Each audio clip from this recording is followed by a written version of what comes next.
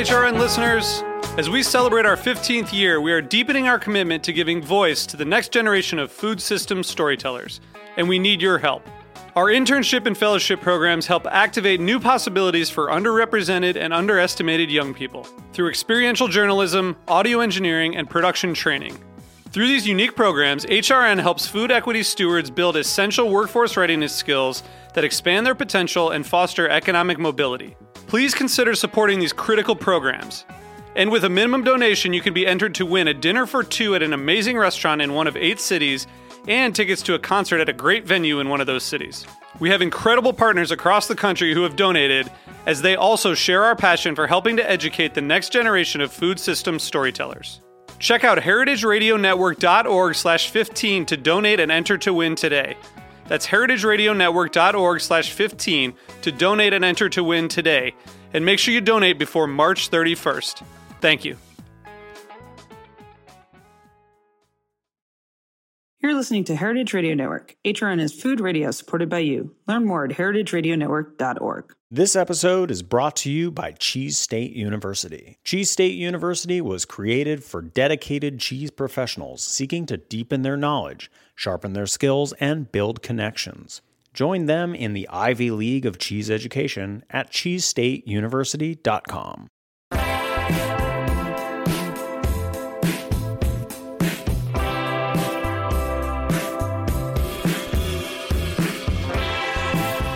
Hello, and welcome to another episode of Cutting the Curd. I'm Jessica Kesselman, and I am joined today by 2 guests who are the co-owners of Mongers Provisions. This is 2 stores in the Metro Detroit area. I love that we are getting out of the coastal kind of urban meccas for cheese and looking at what is happening across the country. Zach Berg and Will Werner, they met and created something really special in Michigan. And we are going to take a deep dive into what it's like to be independent shop owners, what it's like to open more than one location, and just how things are going. I think we have a lot to learn from Zach and Will. Welcome to Cutting the Curd.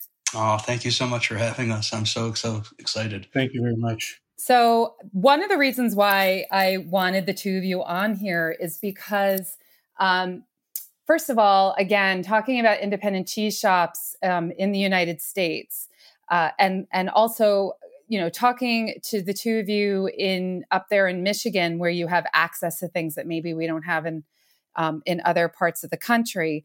But when I talk to people who own cheese shops, they often talk about how crazy someone must be to open a cheese shop. And you guys have 2 of them. And the other thing is that I feel like independent cheese shops are kind of having a renaissance right now. There's a lot of them are opening. And then there's lots of people talking about expanding. And so one of the things that I love when looking at your website and looking at your story is that you guys have a mission statement. So I would love to start with that and tell us about your mission statement. Yeah. Well, I'm going to jump in if that's all right. Go for it. I feel like a lot of the reason why we started with the mission statement was directly informed out of us leaving the Bay Area to open up this store. And so that's just, we were both in San Francisco for a while, and there, if you open up a business or start a business, you have a mission statement. So I feel like it was just, we thought that we had to. I don't know if it was more complex than that. I mean, I definitely know we had a lot of intentions. It was more than just opening up a business, and we wanted to express that. But I wonder, Will, do you have any feeling on why we chose to do a mission statement so early on? I think that it was sort of to have some guiding concept of what we're trying to achieve and what the business, was about. It certainly has elements that help with marketing, and when you're starting out, defining like why shop with us versus somewhere else. But I think that for us, we talked a lot about, why do specialty retail? What was attractive to us about that type of business? And I think that, it was really about connecting with people and learning and having, shared experiences. And so that was sort of one of the foundational principles of the business. And we were really lucky that we felt like we ended up hitting that note out the gate. We had this crazy grand opening, and, that very day, Will ended up talking to a veteran about chocolate from Vietnam. Will, was it our opening day, correct? 5 years ago, but it was, if it wasn't the opening day, week, let's just say opening week. It was within the first few days, Yeah. And showing him chocolate from Peru, and the gentleman said that he had never looked at this map with that frame before, thinking about the chocolate and the regions in that way. For him, it was a place him and his buddies were stationed. And that was a really impactful moment where we realized that the intentions we set forward had been, realized in some kind of way right off the bat. So your mission statement has within it, it says, "We are culinary outfitters who supply provisions for a journey of cultivation, connection, and passion." So where did your cultivation, connection, and passion start? Was this in the Bay Area? Did this start? What were you guys doing in the Bay Area? Because you guys knew each other when you were long time. Yeah, when you were growing 10. up.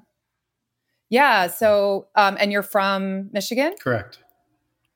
So I also did some time out in the Bay Area, and I really feel like that period of time for me was where I started to develop my food point of view and started to really put things together. But I didn't start working in food until I got back to New York. What were you guys doing in the Bay Area, and how did that inform this cultivation, connection, and passion journey that led you to Mongers Provisions? Will, would you like me to start? Go for it. Well, so I had been in food for a long time. I was the resident foodie. I started at 12 years old in food in Michigan, washing dishes, not necessarily doing anything very refined. For me, my big jump off where this journey of cultivation and passion really started would have been at Zingerman's. So I worked at Zingerman's after hospitality business school at Michigan State before going to culinary arts school. And that's where it went from just being a line cook frying food and saucing it and tossing it, or whatever line cook kind of phrase you'd like to use, to this idea that food had a story to tell and that I wanted to tell it. And then I went to the Bay Area and went to culinary school and worked in fine dining, and eventually found my way back to cheese, where I could tell that story and be more passionate about food. So I had I was always in the food industry. Will had a different roundabout way of getting where we were. And Will, what was your journey? So I grew up really loving food and cooking. It was definitely part of family life. And from a young age, I liked kind of exploring different cuisines and trying to cook them at home and watching cooking shows. I remember watching Graham Kerr, the Galloping Gourmet. I don't know if you guys remember that show. It was a PBS cooking show. And then also like Julia Child and Jacques Pepin. And so it was always a part of my life. And then as I got older, I continued to cook, but never really worked in the business at all.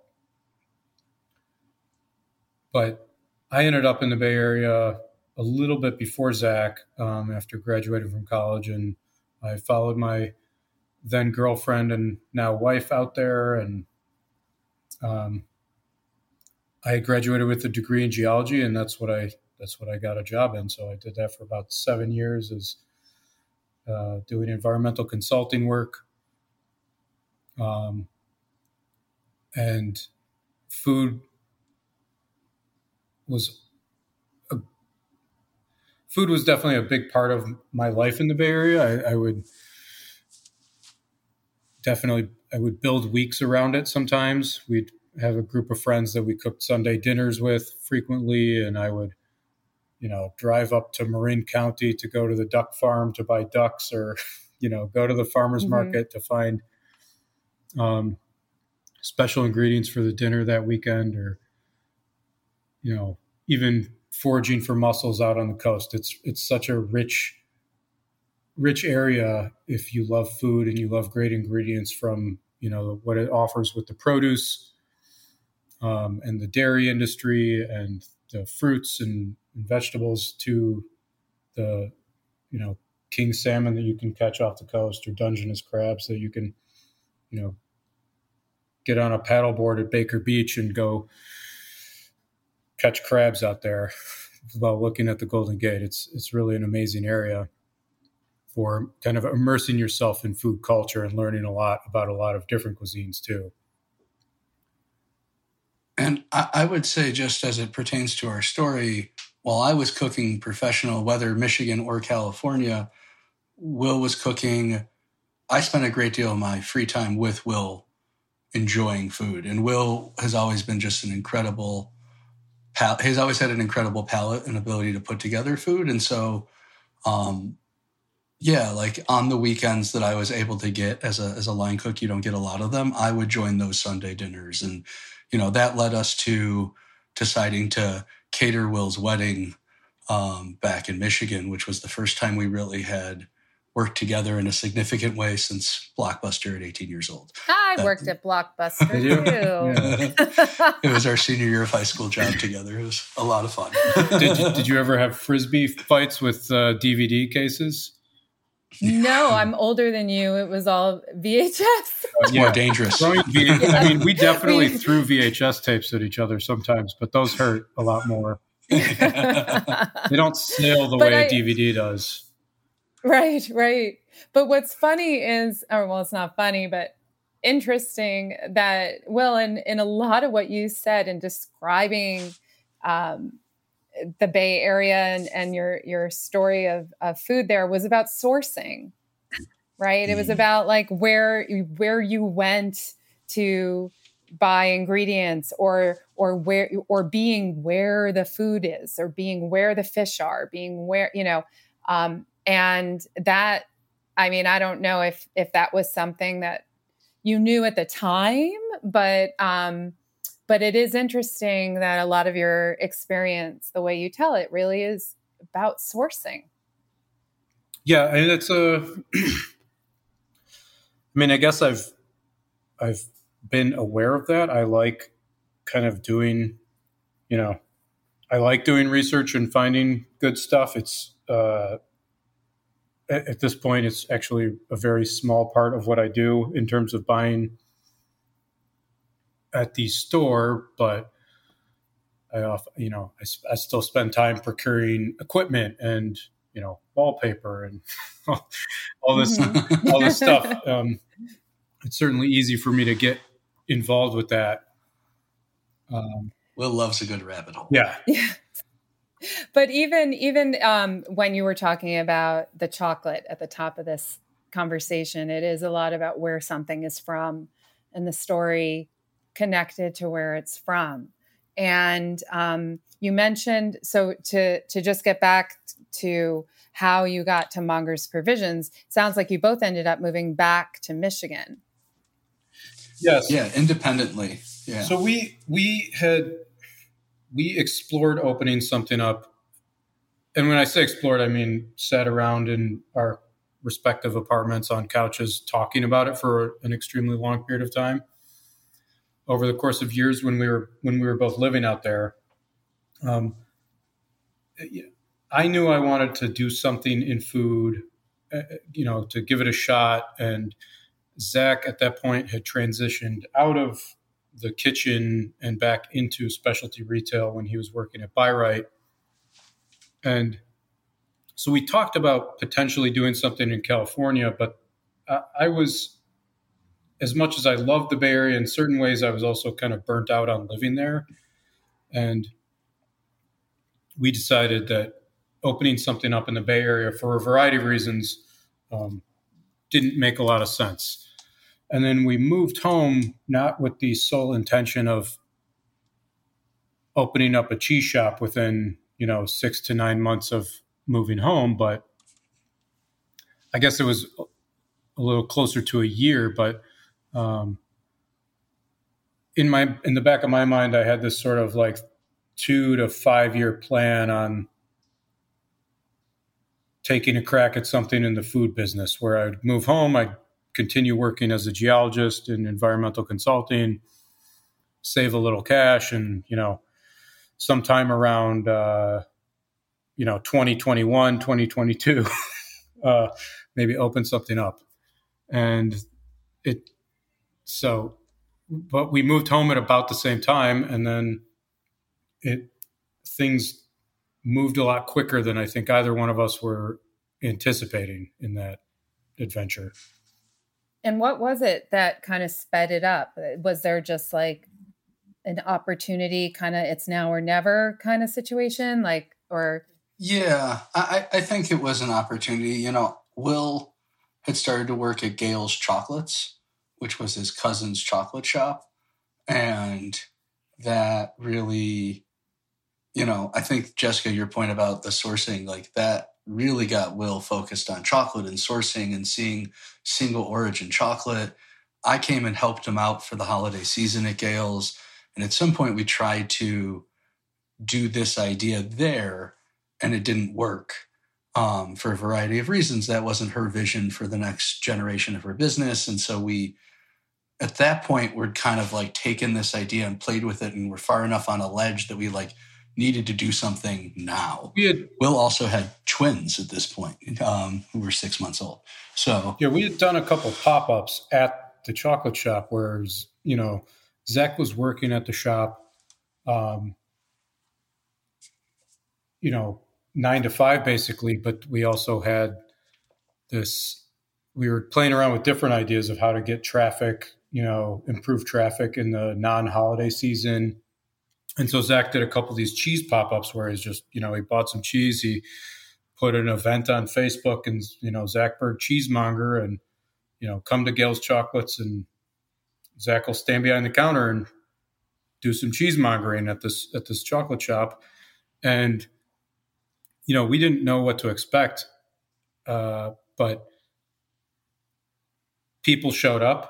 Some of them were related to Zach, and some of them, were friends. But a lot of people showed up who we had never seen, nor met, nor heard of before. And we were like, all right, there's some legs to this idea. It's interesting that there are enough people who are just looking for a cheesemonger on a random weekend day. And, I think the first one was in the fall. And we sold more chocolate. Yeah, and it certainly helped with the sales of the chocolate that day and just traffic in general. So where was there what was the cheese scene like in Detroit? Were there cheese shops? I mean, I think, Zingerman's is really well known, but that's all the way in Ann Arbor. Did people have a place to, get turned on to good cheese? Or there are a couple different cheese shops, as well as some really great grocery stores in the suburbs. Mm-hmm. If you're talking about Detroit proper, there is DeVries & Company, which is a cheese shop in the historic Eastern Market District, which has been around since the 1800s. But there has not been dozens of cheese shops, or, I think of the Bay Area where there's like 5 or 6 really great shops. And then you also have the grocery stores, and there's a lot of ways to get cheese in Michigan. In southeastern Michigan, I think that I always say I think Zingerman's intimidated everybody. They're doing it so well an hour away from Detroit that outside of places that predated Zingerman's, not a lot had shown up. If you get more north, there's the Cheese Lady franchise, which There's a couple all over, and it's a little smaller of a shop footprint. But I think that there was a real need in the Metro Detroit area, and we were excited to see that. So how did you guys end up with your first brick and mortar place? Yeah. So our very first brick and mortar was in an existing butcher shop in Ferndale that was tiny, and in our mind somehow had an excess of space that we were going to add a case to. So we split 500 square feet between two businesses? Something like that. Yeah. We had a short list of places that were open, an existing licensed building to sell food that we thought we could add to their footprint, because if they were licensed, we would get licensed quickly, was our thought behind that. And we were going to just, kind of pop up, a semi-permanent pop-up in another existing business. And so the butcher shop said yes. That was our first meeting, and they liked the idea. And we dragged a case into this tiny little storefront in a light industrial area in Ferndale, which is a silly place to start a business, but it worked for us. It was a magical place at first. We, it was when we knew that the chocolate shop thing wasn't going to work out. It was July of 2017, maybe mid-July or late July. And, at that point, neither one of us had a job. I had 6-month-old twins or something, they're 5 months old. And so we said, how can we get something open by fourth quarter this year? Because if we can open by fourth quarter this year, even if it's not everything we dreamed of in a store, we can at least get some traction and get going. And so that was the idea, was there's no way in hell that we're going to find a space, lease a space, build it out, get licensed in, 3 months. But when we found this butcher, so the idea was like, let's find a place that's already got a food license under the Department of Agriculture, which is who would be licensing us as a retail food establishment. And so we kind of, made this short list, and we talked to these guys, and they said, yeah, sure. We'll sublet a little space to you. And we bought an 8-foot Howard McRae case and stuffed it in there and bought some shelving. And so for about $16,000, we had a business, which was the case, all of our equipment, and all of our inventory. And we opened about a week and a half before Thanksgiving in 2017. So it was buckle your seatbelt. Yeah. I mean, and like the very, one of the first days we were open, I remember there was a group of ladies who came in. They must have read about us in the news, because we got a press release, and we were in the free press, and we got some good PR. And the butcher shop had some nice momentum going too at the time. It was very, very hole in the wall, kind of cute feel to it. You knew that you were shopping independent business when you pulled into the parking lot. There were no illusions about that. And this group of ladies, I heard them as they were walking out, like, they're never going to make it.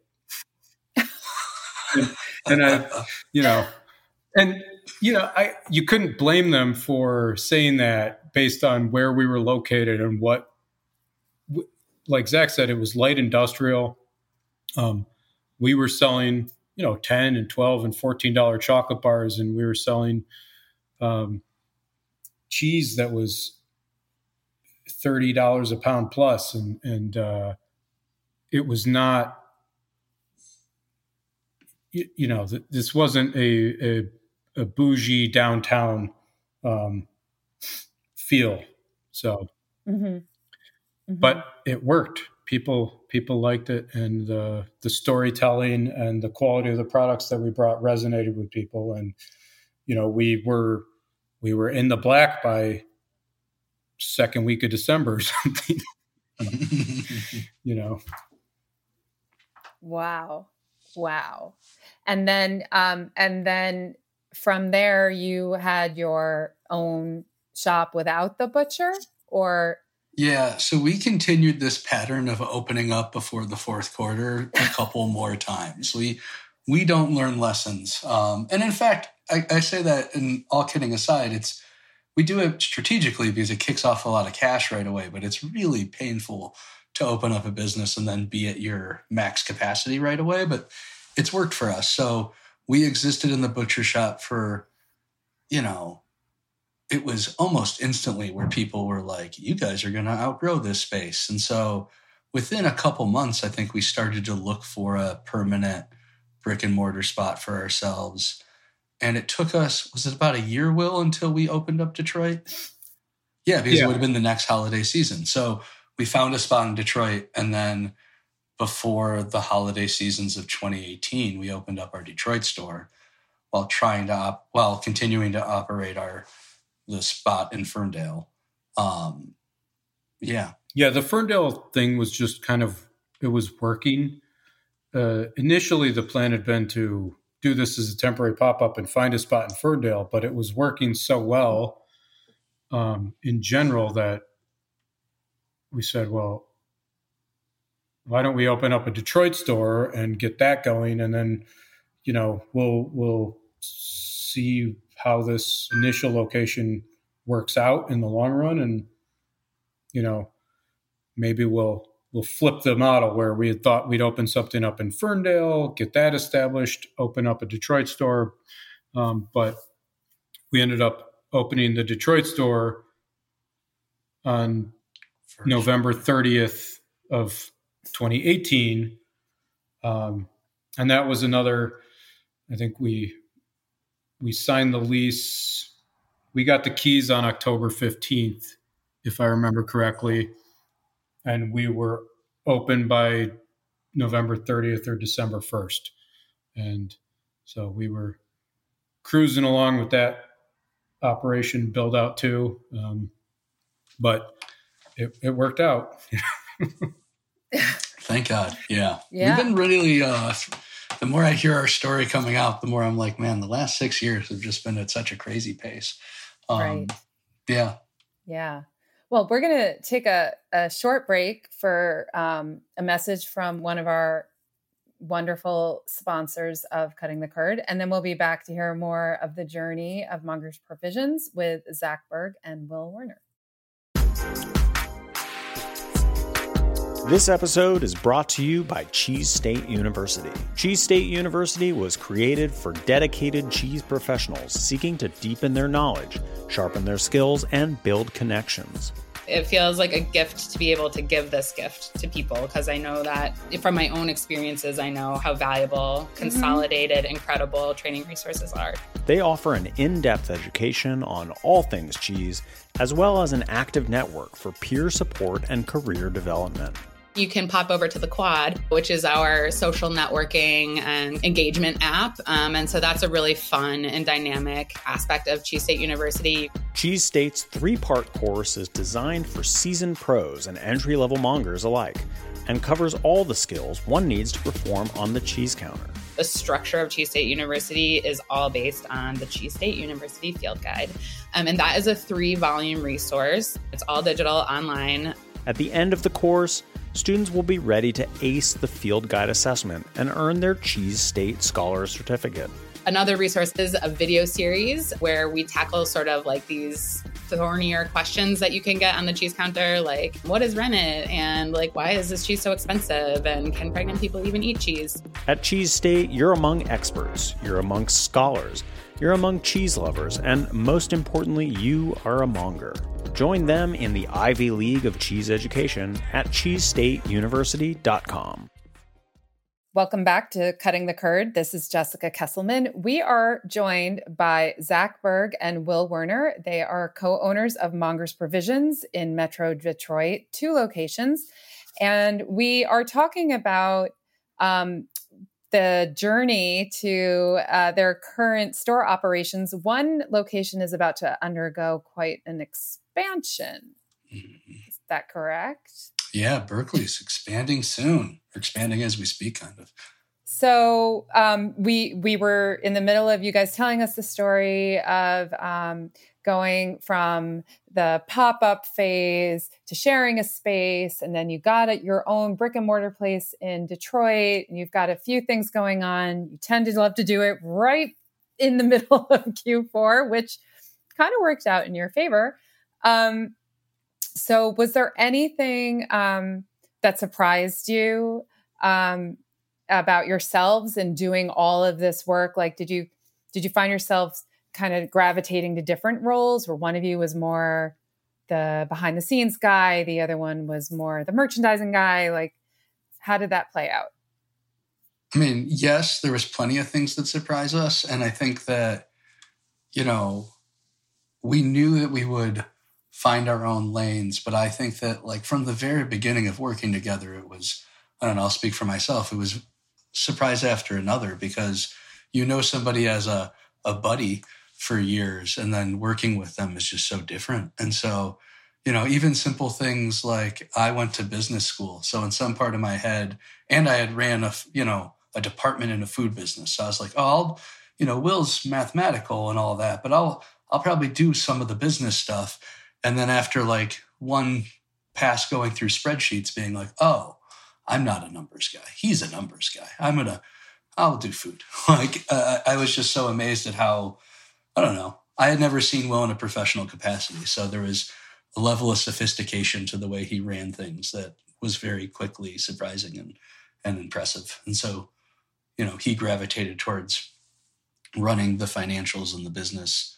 And I did a lot of the operations, but we were both in those trenches. And so I feel like we, in the beginning, we all wore all hats, and it took us a long time to kind of build something where we got to specialize in a more intentional way. Yeah. I mean, and Zach has this deep network of people that he knows in the industry, from meeting, Herb Eckhouse from LaQuersha back in 2006 at Zingerman's, and, other people remember Zach, and Zach remembers them. And, if you ran into Zach in an elevator in New York in, 1999, he might still have your phone number and call you occasionally. I just like people. Yeah. I love to. It's a good match. You guys kind of the yin and the yang. Yeah. Yeah. I mean, I love to connect with people and share experiences with people, and I love sampling food to people, but it's different for Zach, and even now, the employees Zach will tell me something that an employee told him about their personal life. And I'm like, how did you guys even get on that subject? Like, mm-hmm. and it's just part of his nature. And so we're extremely different in a lot of ways, but it can also be very complementary, So when you, well, let me backtrack for a second. Do you remember when you hired your first employee? Like what has the trajectory of growth been like? Like how long into this before you were able to start building a team? Pretty quickly. I think we hired an employee because it was the holidays, it very quickly became like neither of us can work every moment of every minute we're open. So we need some help. And so we started putting together staff pretty quickly. It didn't really coalesce into a real team until that 8 month to a year mark. But the trajectory has just been crazy. I mean, we're at this point a team of 17 of us, wow, including Will and I. And, it's not worth all the different counters we've opened and closed as we try to find the right two places. But we, at this point, we have two spots, one of which is it's a little under 3,000 square feet, and we're about to add 1,200 square feet. And the other one is just under 1,000 square feet. And so two fairly good sized stores and 17 people in 15 years. It's been a crazy trajectory. 5 years, 6 years. 5 years, sorry. Yeah. What was the decision-making process like to expand? I mean, I can imagine it. I don't know, is there ever a good time, or is it a leap of faith, or do you kind of like plan it? Like how long ahead of time, like in the past, did you guys have this idea that you were going to expand this space? And it's kind of going into,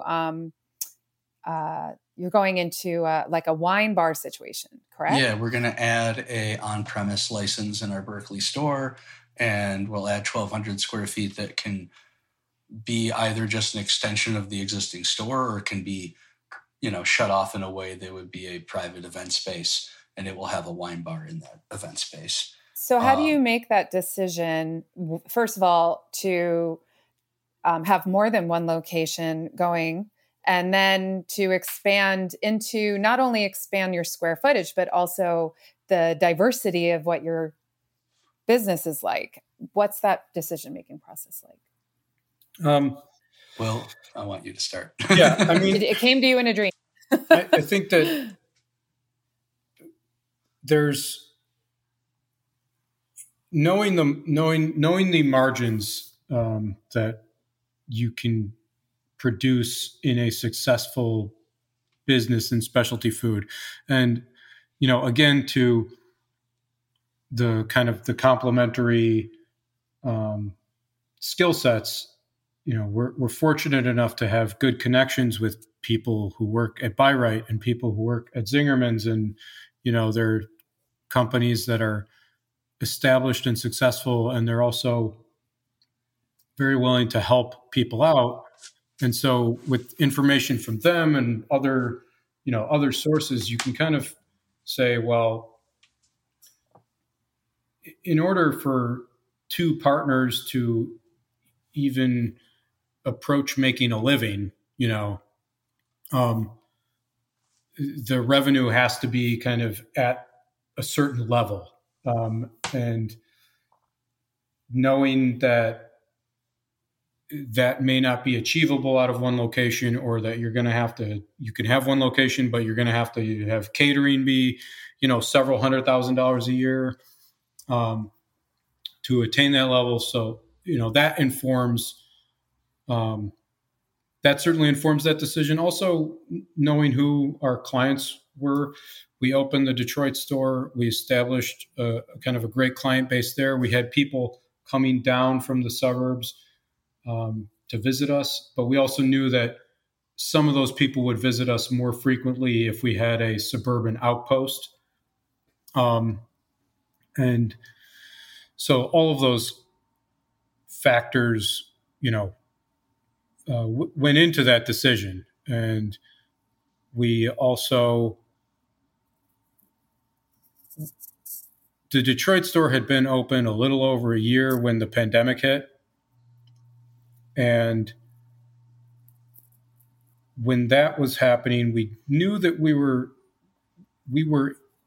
potentially looking to open up a suburban location, and had looked at some spaces and even took a crack at a couple leases that didn't work out.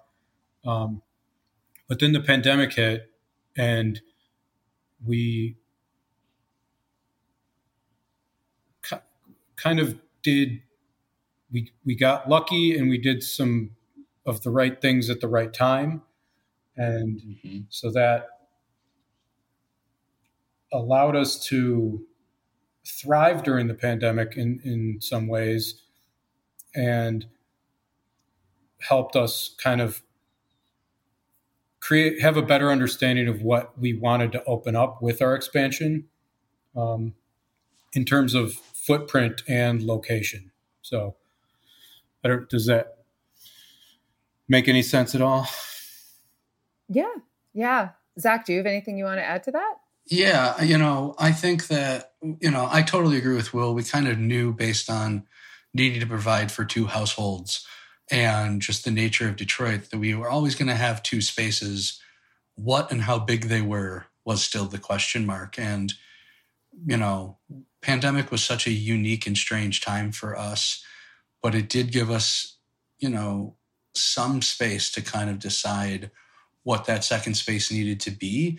And we knew it needed to be something that could be modular, right? Whether we were going to do a whole lot more shipping and virtual tastings and things like that, well, then we know we need a lot of space to ship out of. But if that all dries up, it needs to be a good retail place, and we can go into more food service. And so it can't be just a warehouse. And that kind of helped us,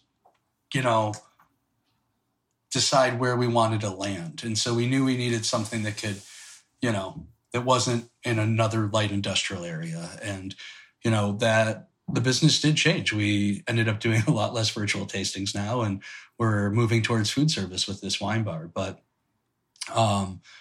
it's been really challenging to, you mentioned like the decision-making process. We have 5 years of historical data, 3 of which are a global pandemic. And so there's not a lot of information. Our data is not as rich as, a non-independent business or a business of a decades or Zingerman's or Byright. And so we're always, playing a lot by instinct because of that, I think. Yeah, definitely the pandemic, the word pivot was used a lot, right? Everybody learned to pivot. We had to pivot. And I think it's also flexibility. And so like you're saying, like looking at your business through the lens of flexibility, whether it's physical space or, do you have the physical space to shift to a different kind of channel, like to go from, face-to-face retail to mail order or, catering or do things in person and such. So what have you, I guess I'm curious as well about what else you have found value in doing during this time. You talked a little bit about, going into food service now. You were doing virtual tastings. When you have your hands full running these 2 operations, you add a layer of e-commerce. You offer classes. And have you ever taken on just too much? Been like, hey, this is a great idea. Let's do it. And then you're like, oh, wait, no, if we can't do this very well or. All the time. Yeah. I mean, yeah, regularly. I think that I like to say that we're a small business and we learn what we can do by people asking us to do it. We just tend to say yes and then figure it out. And sometimes after one of those exercises, we have a new arm of the business that other people want. Virtual tasting was a local community group was like, people are going nuts. Can we just deliver cheese to their doorstep and you join us on Zoom?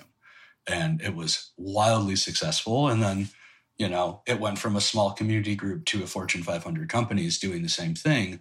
And we're in the middle of that right now with like, oh, you want little boards at the theater? Great. We'll get little boards to the theater.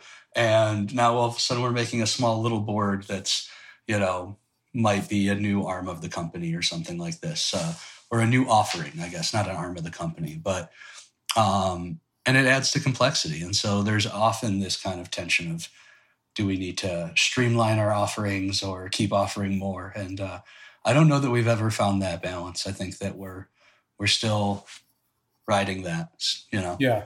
Well, like it's a great question. And in food, all of these things are more complicated. E-commerce, for example, when we first started up and people would be like, why don't you get into e-commerce? And it's like, I barely have room for a meat slicer. If I do e-commerce and we're selling perishables, then I've got to have a freezer. I've got to have insulation. I've got to have ice packs. There's all these logistical issues. And so we actively avoided doing any e-commerce for the first couple of years. And then when the pandemic hit, it was like, oh, well, we've got this store full of perishable inventory. We had the website set up. So we had a Shopify website built so that people could order hats and cheese boards, but there was no delivery. There was no shipping really. And then it was like, oh, no one's coming into the store. There's whatever day it was, mid-March 12th or something. And I remember it was like the store did like $60 And we were like, oh, this is real. So overnight, we spent 7 days photographing everything in the store, putting it on the website. We sent out an email and said, hey, you can shop most of the collection online. And overnight, we were an e-commerce company, and we closed the store for shopping in person, and just filled it with ice packs and insulation and cardboard boxes. And so, just that's why we knew Berkeley had to be bigger. Yeah, the ability to be flexible was really critical. But it's like Zach said, you start one thing, and really quickly it gains momentum. Like, we had done in-person classes before the pandemic, and they would be successful some of the time. And then we started doing them for the public, ticketed, taste Comté, or taste Alpine cheese with Zach on Zoom. And we were selling 40, 50 tickets to these things. And they were more successful than our in-person classes had ever been, and more profitable. And then those turned into private events. And then we ran some Google ads in like September for, cheese, virtual cheese tasting. And by the middle of October, we had fully booked December with virtual events in, 2020. And it was just, it was nuts. It was just, Yeah, it was. But it's your connection and passion in your mission statement coming to fruition. Yes. Yeah, because being an e-commerce company only is not what either one of us wanted to do with the food. It's just, it's fine, but it doesn't, it's not rewarding in the same way. Right. If I can just summarize all of our offerings right now, because I think it does encapsulate kind of this tension and the pivoting back. At this current moment, you can go into either Berkeley or Detroit and do retail shopping. You could get a grilled cheese at either location. You could order a subscription box that would come to your house, in a more e-commerce format. You can order groceries on e-commerce platform, either, just retail off of those, or enjoy some of our virtual experience boxes with pre-recording tastings. Or you could schedule an event with us, or you could schedule a wedding with us, would be in person. I mean, there are so many different buckets that we try to play in. It's really, it's a very challenging thing for a small business, because you never want to say no. Right. And you never know what your next opportunity is going to grow into be. And so we find ourselves saying yes a lot. We're just a monger who can't say no. And the Metro Detroit area is supporting you guys. Yeah. I mean, that's the thing, is like, you can't, if the community is not there to spend their money or show up or jump online, then there's no business. Yeah. So. And that's I think I appreciate you saying that, because I think sometimes of us as like crazy masochists in the way we've been growing, but we've been growing that way because the community is asking us to. Many times, every time we've opened a store, Detroit, Berkeley, Ferndale, there are customers who come in and thank us for opening. And as an entrepreneur, you're like, thank us? Yeah. Like, thank you for being here. And they're like, no, we've needed a shop like this. And like, we're just so happy you're here. And like, I'm quick to emotion. So I just want to cry right then. And like, it's really rewarding and amazing. Like Metro Detroit, to your point, like every time we open, they thank us. And so they seem to want more. It seems to raise ships throughout the area. Like, I don't think DeVries is selling less cheese because we exist, or any of the Whole Foods or Zingerman's or any of that. And we're able to collaborate more with those cheese shops and, build more of a network. Zingerman's Creamery and myself and the Cheese Ladies and Leland Raclette are all in the process of creating a Michigan Cheese Guild, which is super exciting. And, That's people awesome. seem responsive. I love that. I love that yes, we need more independent cheese shops. They don't make it more difficult. They make it more enriching for everyone, for the whole community, and finding those opportunities to network and build something together. Like I cannot wait to have you back on to talk about the Cheese Guild. So I want to stay on the Michigan tip.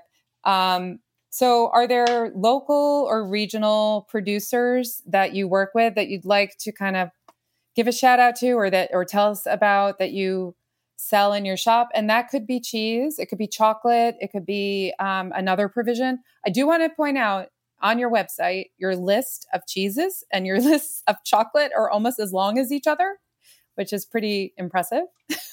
Yeah. So are there any local or regional producers you want to give some love to? Absolutely. I'll let Will talk chocolate because he's our chief chocolate officer. And, just because it kind of got lost in the story, when we first started, it was just cheese and chocolate and a little charcuterie. And so 5 years ago, there was no tin fish, no, wine, this and that. We've really been growing organically in the various provisions we offer. And so that's part of the reason chocolate's so long. But still, if you walk in the store, chocolate is the, top 3 footprints in either location, which is awesome. And I think will always be that way. But we work with, Zingerman's Creamery. We'll mention them at the top, being both a center for information and collaboration. And they, of course, have the creamery, which we love working with. And their cheese is just always getting better in such a fun way, as well as their gelato, which we now serve in Berkeley. We work with Idle Farms, which I think has been doing just such an amazing job of making Michigan a dairy state in the sense of the award scene, and just, they've been crushing it at ACS and various competitions, just getting medals, and their cheese is so awesome up in Northport, Michigan. Evergreen Lanes on the west side of the state is a fun one that we pepper in from time to time, and Leland Raclette.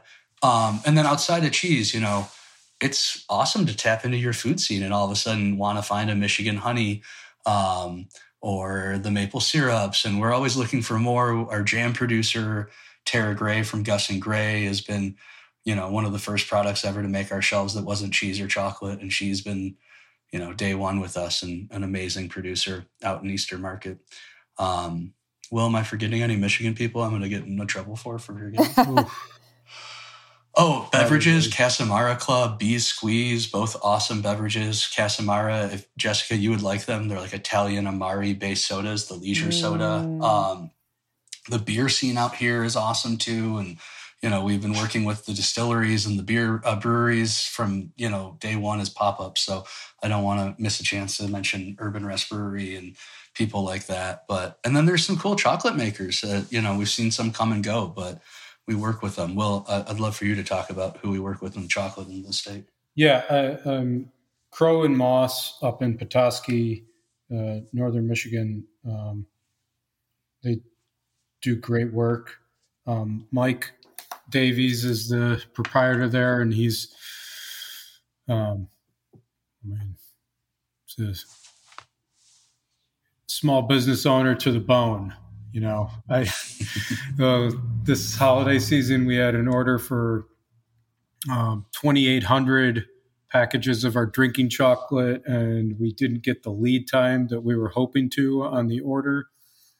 And, Mike still got the order done because Mike up at Crow and Moss makes our Mongers recipe drinking chocolate for us. And, he also does a really, really great line of bean to bar chocolate.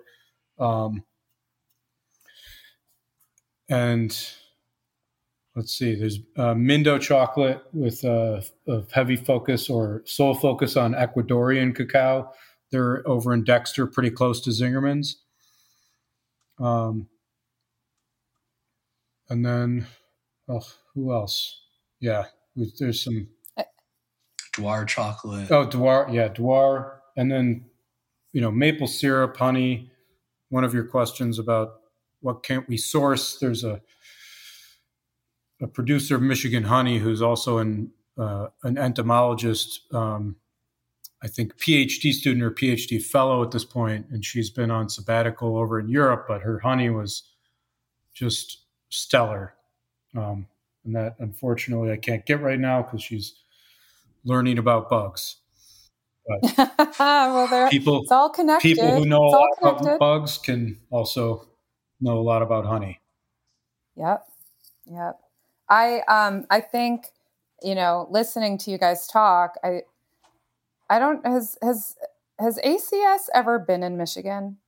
No. Okay. And I've been starting a whisper campaign about listen to this podcast interview because, just the chocolate and cheese, the beer. I mean, it really sounds like we all have to get ourselves to the Detroit metro area. I personally would love to go on an architecture tour, but that's another podcast.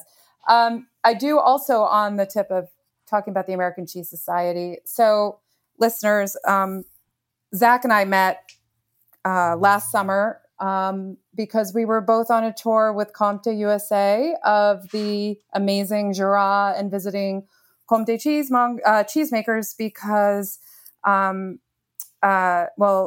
Zach was there because he won the scholarship, the Comte scholarship that awarded him with the trip to visit the region. And Zach also has been a 2-time competitor in the Cheesemonger Invitational.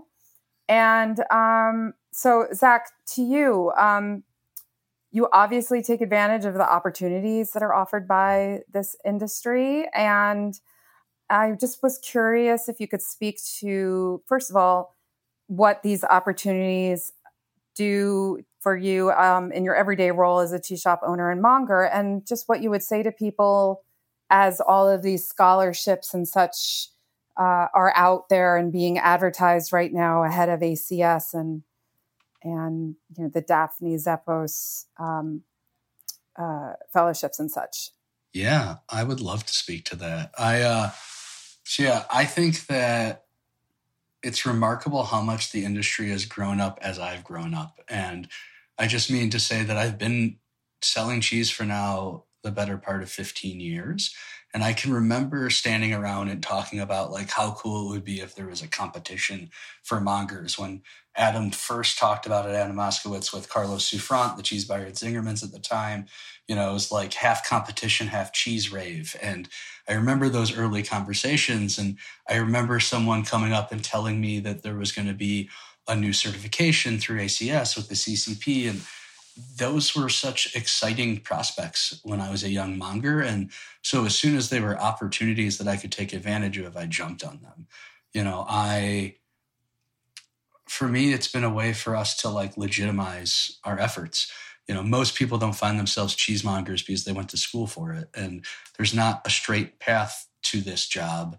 And it's been nice to find for me, what's acted as milestones along that path. It doesn't mean that you need to go that route, but it gave me some shape to my development and gave me things to study and reasons to study outside of just going to work 9 to 5. And so I, got my CCP. I competed in a CMI in New York. And then the first time I was in California, I had home court advantage and did well at that CMI. And then I just got to do the Masters, which was such a humbling and amazing experience. And so, whether it's filling out an application for an essay or, doing a competition, I couldn't encourage people more to do those things. They send you on things you couldn't even imagine. I would never have dreamed of getting a trip to the Jura, and that was just so cool. And an essay that's due December 3rd, if you're in our industry, everybody's really busy.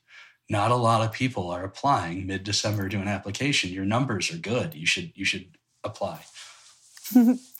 Everyone mark your calendars. Yeah. And then, I want to make sure before we end our conversation, what would you say to someone thinking about opening a cheese shop or someone who has a cheese shop and they're thinking about opening a second location or expanding? Will and Zach, do you guys have any sage advice aside from, and I know there are people out there who will say, don't do it, but they're saying that while they're thinking of opening a second or third location themselves, like, it's a labor of love, but it is a lot of hard work and it is a crazy thing to be a small business owner. So what would you say to people who want to do it or expand their current operation? Yeah, if I can start, Will, is that all right? Go for it.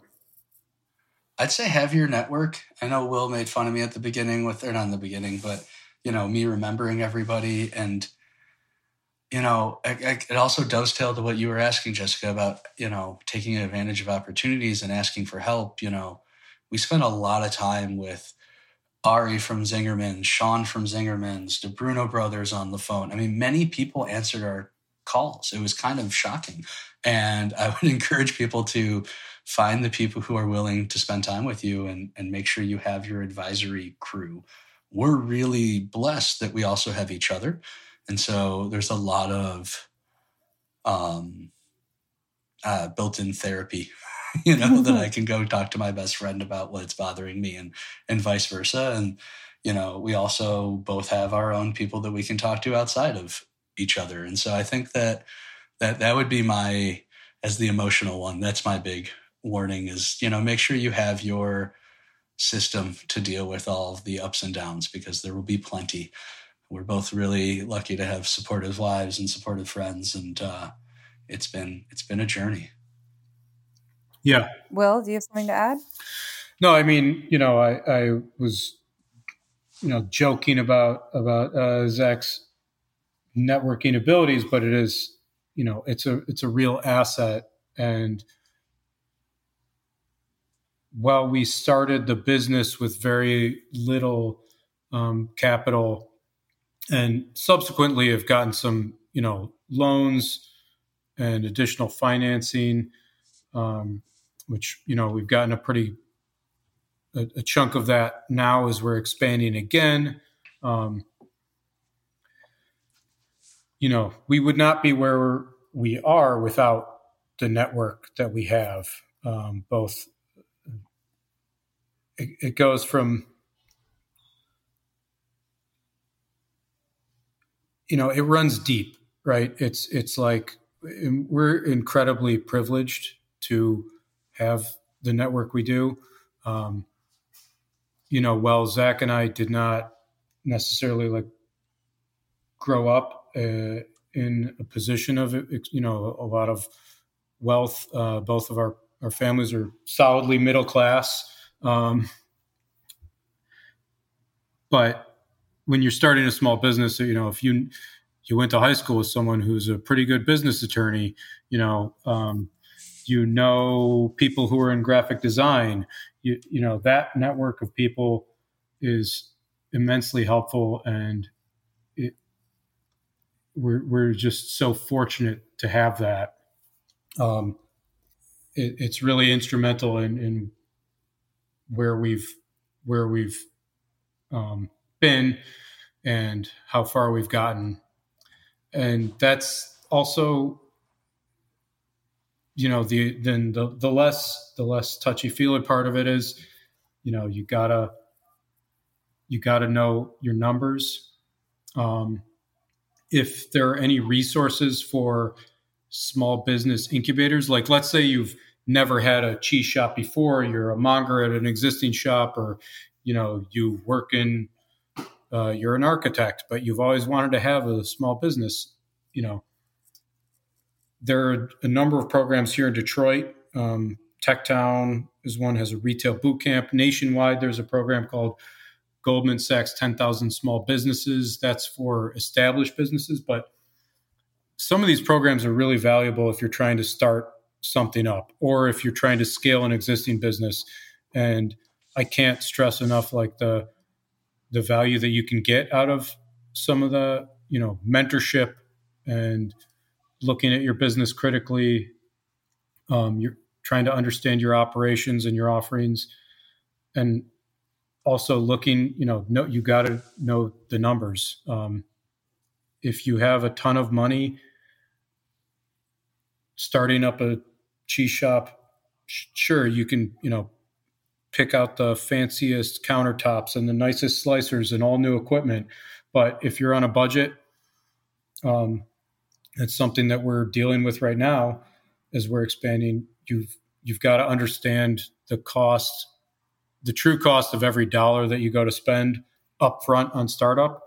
And so what I always say is figure out what you think your realistic profit margin is. And then every dollar that you're going to spend, think about how many dollars you have to sell to make that dollar back. So let's say you've got a great healthy margin of 10% and you spend $1 on something, you've got to sell $10 of cheese to make that dollar back. And as you get bigger, that margin tends to only go down. So you really got to think about, you got to think about how much you need things when you're starting up, when you're building out. What are the must-haves? What are the wants? And, what are it would be super nice, but completely unnecessary.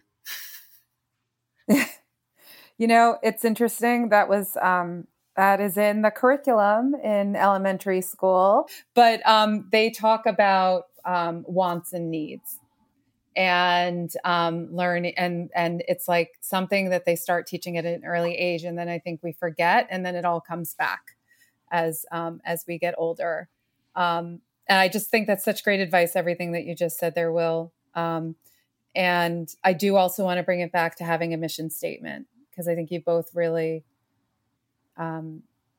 showed, how much your business model and your relationship to each other and to your customers is your mission statement, in action, in true life. So I do encourage everybody to take a look at your website. Can you just give us your where we can find you on the web? Yeah, you can find us at mongersprovisions.com on our website. We're on social media at Mongers Provisions. We're individually on social media at Cheesemonger Zach Berg. And what's yours, Will? It's Werner Probably Wonka. Werner Wonka. Yeah. Yeah. And yeah, we are just so thrilled to be on Cutting the Curd. I've been listening for a long time. It's such an honor to be on this. And thank you for taking the time to chat about Mongers Provisions. Yeah, well, thank you both so much for being here. And I am going to ask you each to tell me offline what your favorite desert island cheese would be, because I'd like to share that with everybody on Instagram. And until the next time, I want to welcome you guys back another time to talk. But you can definitely find us all back here on Cutting the Curd. Thank you so much for joining us. And you can find more episodes of Cutting the Curd at heritageradionetwork.org and at your favorite podcast platform. Goodbye, everyone.